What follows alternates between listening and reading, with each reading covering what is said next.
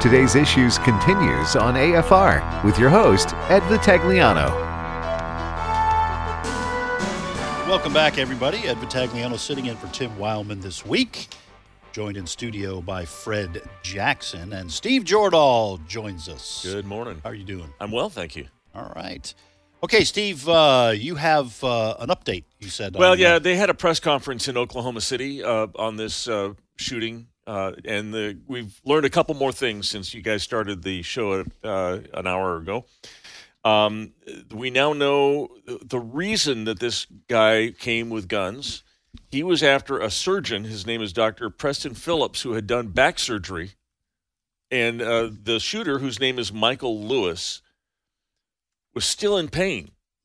He left a little manifesto or a little note that said, "I'm coming after Dr.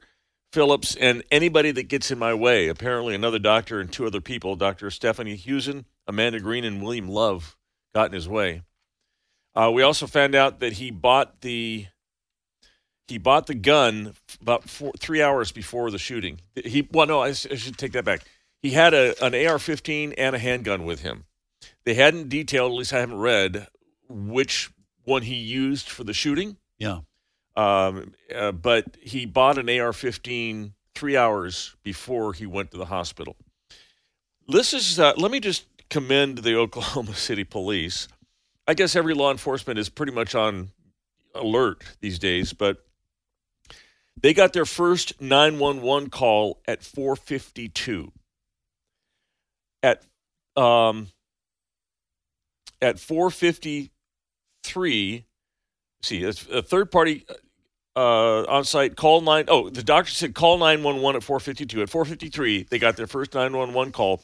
At 4:56, 3 minutes later, the Tulsa police officers arrived.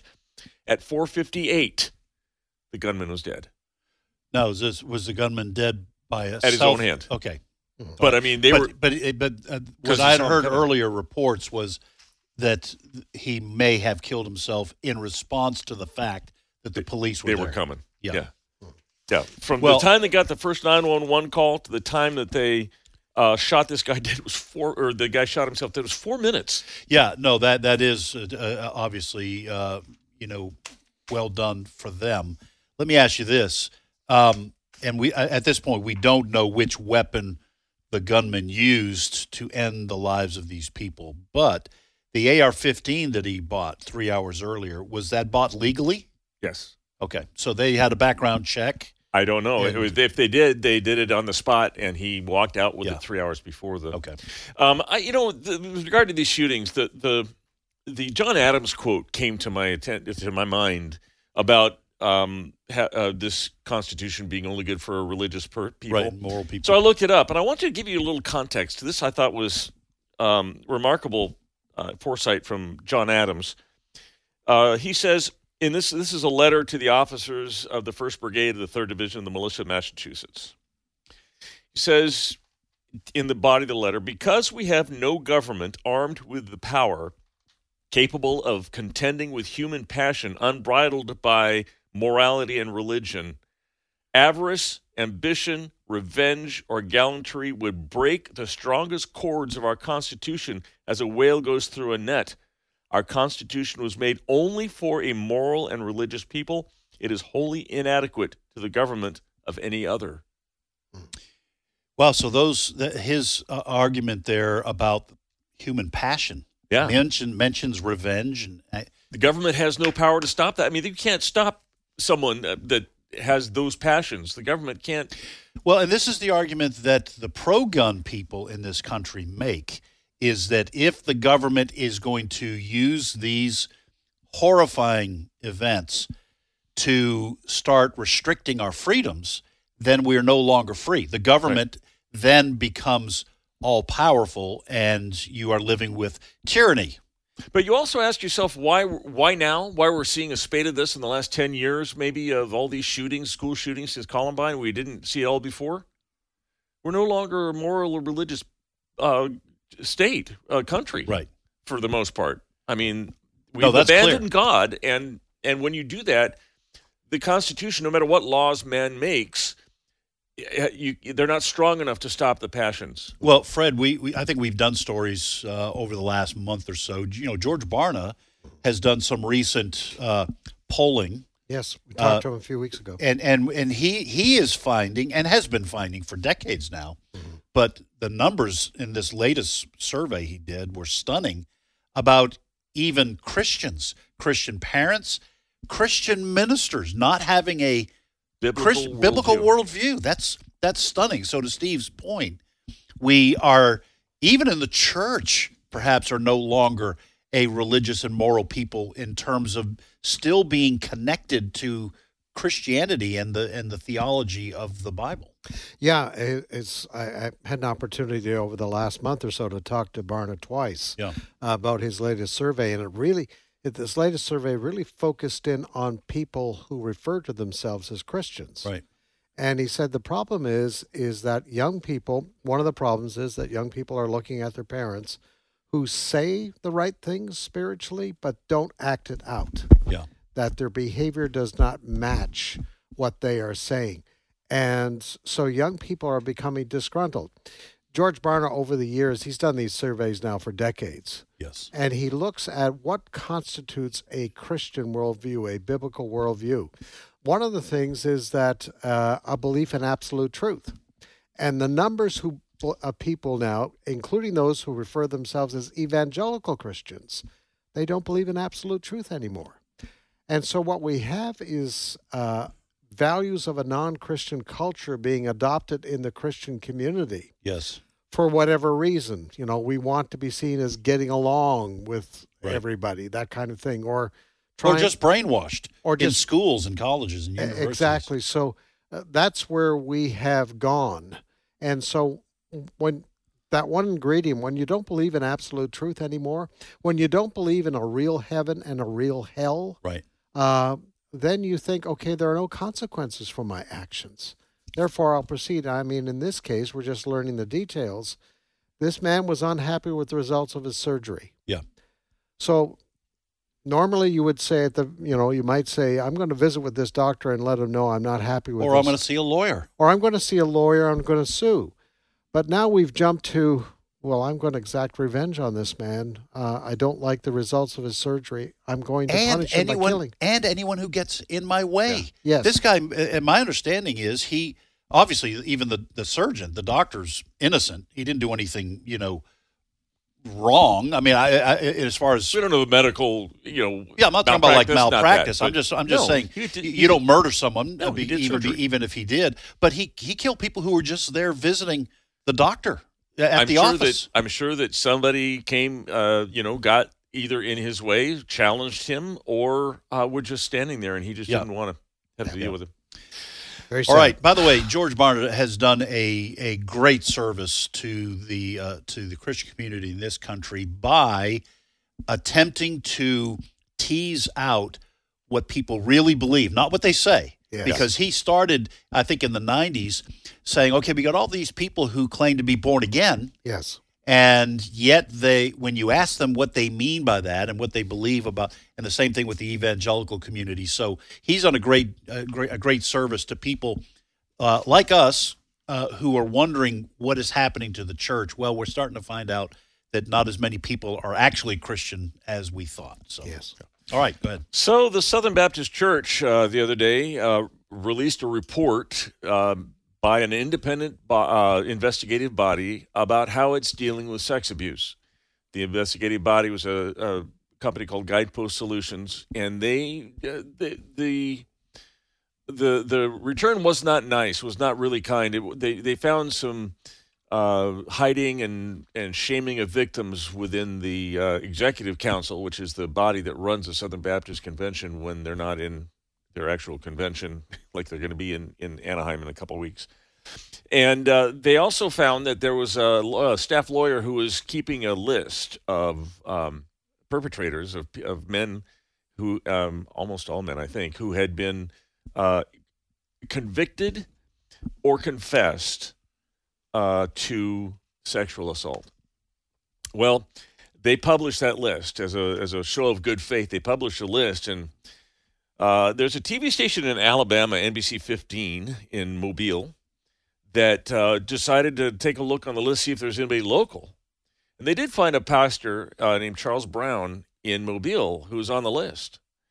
So they went and got that stuff. They got the information from it, and then they went to the web to grab a picture of Charles Brown, and they put the picture and all the information up on the on their news broadcast. But the picture was of the wrong Charles Brown. Now, they're both named. There's some remarkable coincidence. They're both named Charles Edward Brown, so they both had the same identical name. The abuser was from Lebanon Baptist Church in Evergreen, Alabama. The first church that the innocent Pastor Brown pastored was Evergreen Baptist Church in Mississippi. And this guy is now trying to fend off false accusations from this list. And I talked to him the other day, and I just wanted to let you hear a little bit about what he has to say. Now, this gentleman, the innocent pastor, is like 80 years old. He's 80. Yeah, he's 80 years old. Been in ministry for 60 some years, 65 years, 40 some at the same church and everything. So the guilty Charles Brown died a while back. But listen to Charles Brown describe what's happened to him. Cut 8. It's devastating, and there's not much I can do about it. In 4 minutes, this guy destroyed 80 years of my life. When the bell makes the dong, you can't put the dong back in the bell. Well, now the local television station that did this, how have they responded to their error? They did do a retraction, a correction, I should say, and I'll let you listen to that. Cut 9. We need to make a correction this afternoon concerning a story we reported on NBC 15 at noon on Friday. The story was about the investigation into alleged sex abuse within the Southern Baptist Convention. We incorrectly showed a picture of Charles Brown, who served as pastor of Government Street Baptist Church for 45 years. Dr. Brown is not under investigation. And so but to the innocent Pastor Brown's point, there'll be a lot of people who saw that on the Friday that it was reported. Yeah. Who thought, oh, I know that guy. Yeah. Oh, look, I saw my former pastor's pictures up there. Hey, Mary, did you see the Pastor Brown? You can't get that back. You can't get that back. No. This was a concern of many. In fact, I think including my boss, Fred Jackson, you might have heard of him, when this list was released and when they proposed their ongoing list that they're going to maybe be keeping. You know, I understand and something ought to be done when there are legitimate cases of sexual abuse. But the problem, and we pointed this out before, the problem with the SBC, the Southern Baptist Convention, it is unlike mainline Protestant denominations. They have a head office. Right. And the head office actually controls. There's a hierarchy. There's a hierarchy. That is not the case with the Southern Baptist Convention. Each church is autonomous. They contribute financially to the broad Southern Baptist Convention for missions work, et cetera, et cetera. I think the mistake that can be made is there going to be a national body now that tries to oversee autonomous churches? That is like oil and water. That's not going to mix well. I came up with an analogy I think that most people might understand. If you have two businesses in one town that are both members of the Chamber of Commerce, and one of those businesses is caught bilking customers, stealing or whatever, ripping off customers, you can't go to the other business and say, okay, you have to do background checks on all your employees because this other business was, doing bad things. That's not the Chamber of Commerce's job. The Chamber of Commerce is very free to say, you're kicking you out of the Chamber of Commerce. You're no longer associated with us, but they're not equipped to enforce law down to the members of their gathering. Well, if anything, also coming out of this, because there are autonomous churches, one of the concerns has been, so-and-so in this church was found guilty or was accused of. Other churches who are looking for pastors ought to know. Well, that's why you should do background checks. Yeah. And find out. You call the churches where this individual served, and you ask very direct questions. But even with that, you're going to have churches who will think, I don't want to get sued. We don't want to get sued. Yeah. We don't. It's very difficult. The real responsibility, it seems to me, lies with the deacons. Yes. In Southern Baptist churches, they're for the most part deacons, Right. who are in leadership.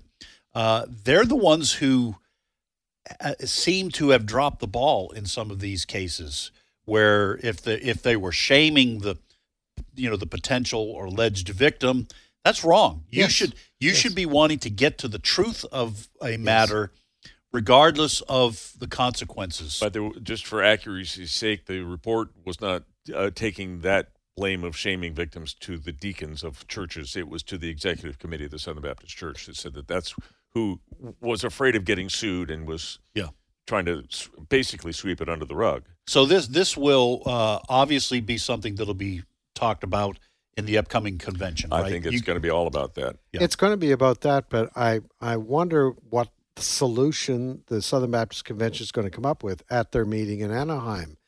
If it is a list, you're going to see more trouble.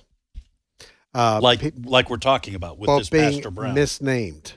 And particularly in cases where the pastor, or whatever the case, the staff member has not been found guilty. That's one thing. That's one group of people over here.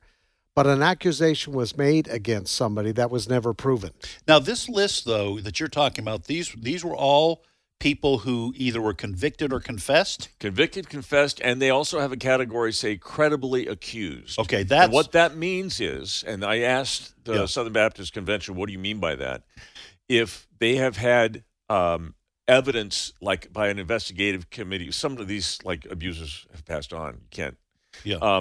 But if they have had in fact, talk for a second while I take a look and see if I can find the actual definition. That last category is a little iffy for me. Credibly accused. Yeah. Because that is not a instance that has been deliberated, as far as I can tell, with the possibility that the accused can, for example, confront his accusers. Yeah. Like you would if it's being investigated or tried in a court of law. Okay, I have this. All right.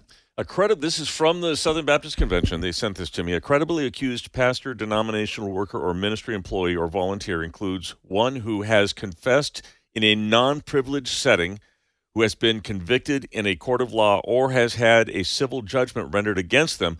Additionally, an independent third party who has been hired by any church or other Baptist body may determine, by preponderance of the evidence following an inquiry, that a pastor, denominational worker, or ministry employee voluntarily is credibly accused.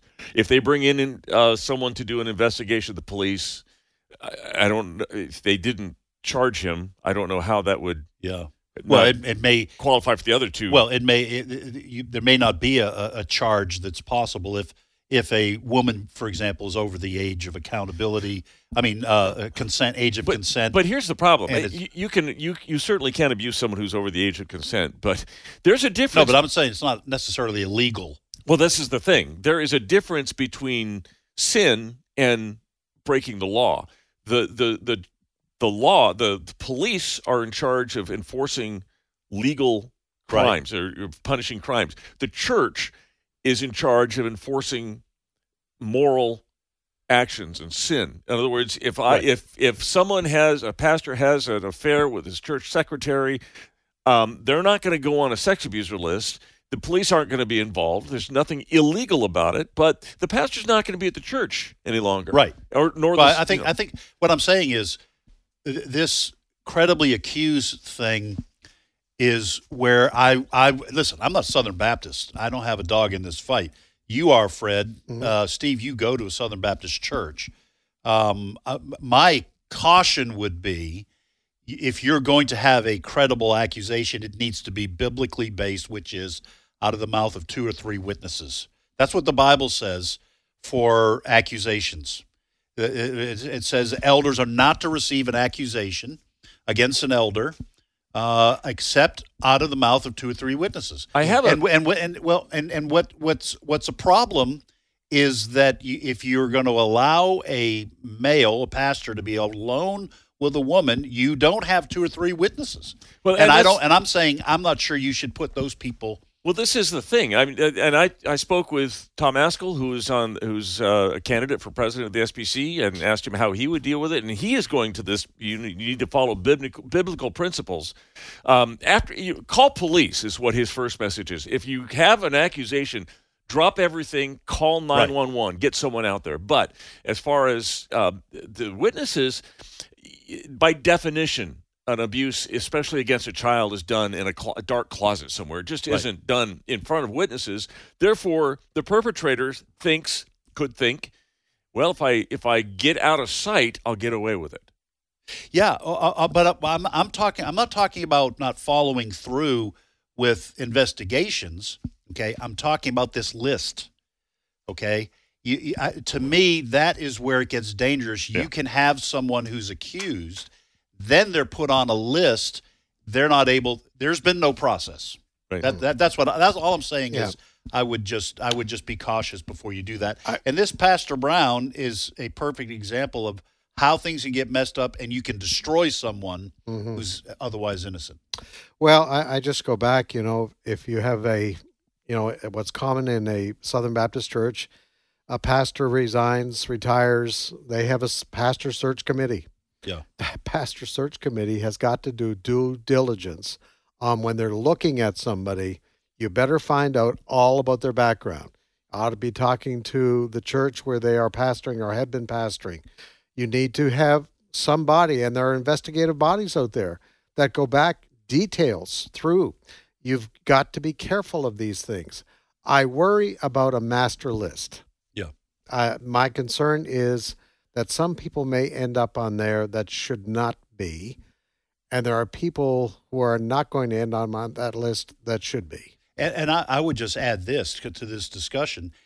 It is incumbent upon parents, for example, not to automatically. I'm not saying this is so hard. I'm not saying be suspicious of your church leaders, but there should not be a case where you just simply drop your kid off at a church and just say, well, go have fun, okay? There needs to be a procedure by which there are always adults who are chaperoning all these child events, because you don't want what you're saying. And also, I think it's fair for a parent to ask the church, what safeguards? Did you do a background check on all these people? Have you checked to make sure? Do you have something in place so that no one worker is alone with the third graders or something like that? I mean, that's a fair question to ask. Yeah. That's what we do at our church. We have background checks. You cannot work with kids or teenagers unless you have an FBI background check or something of that kind of extent.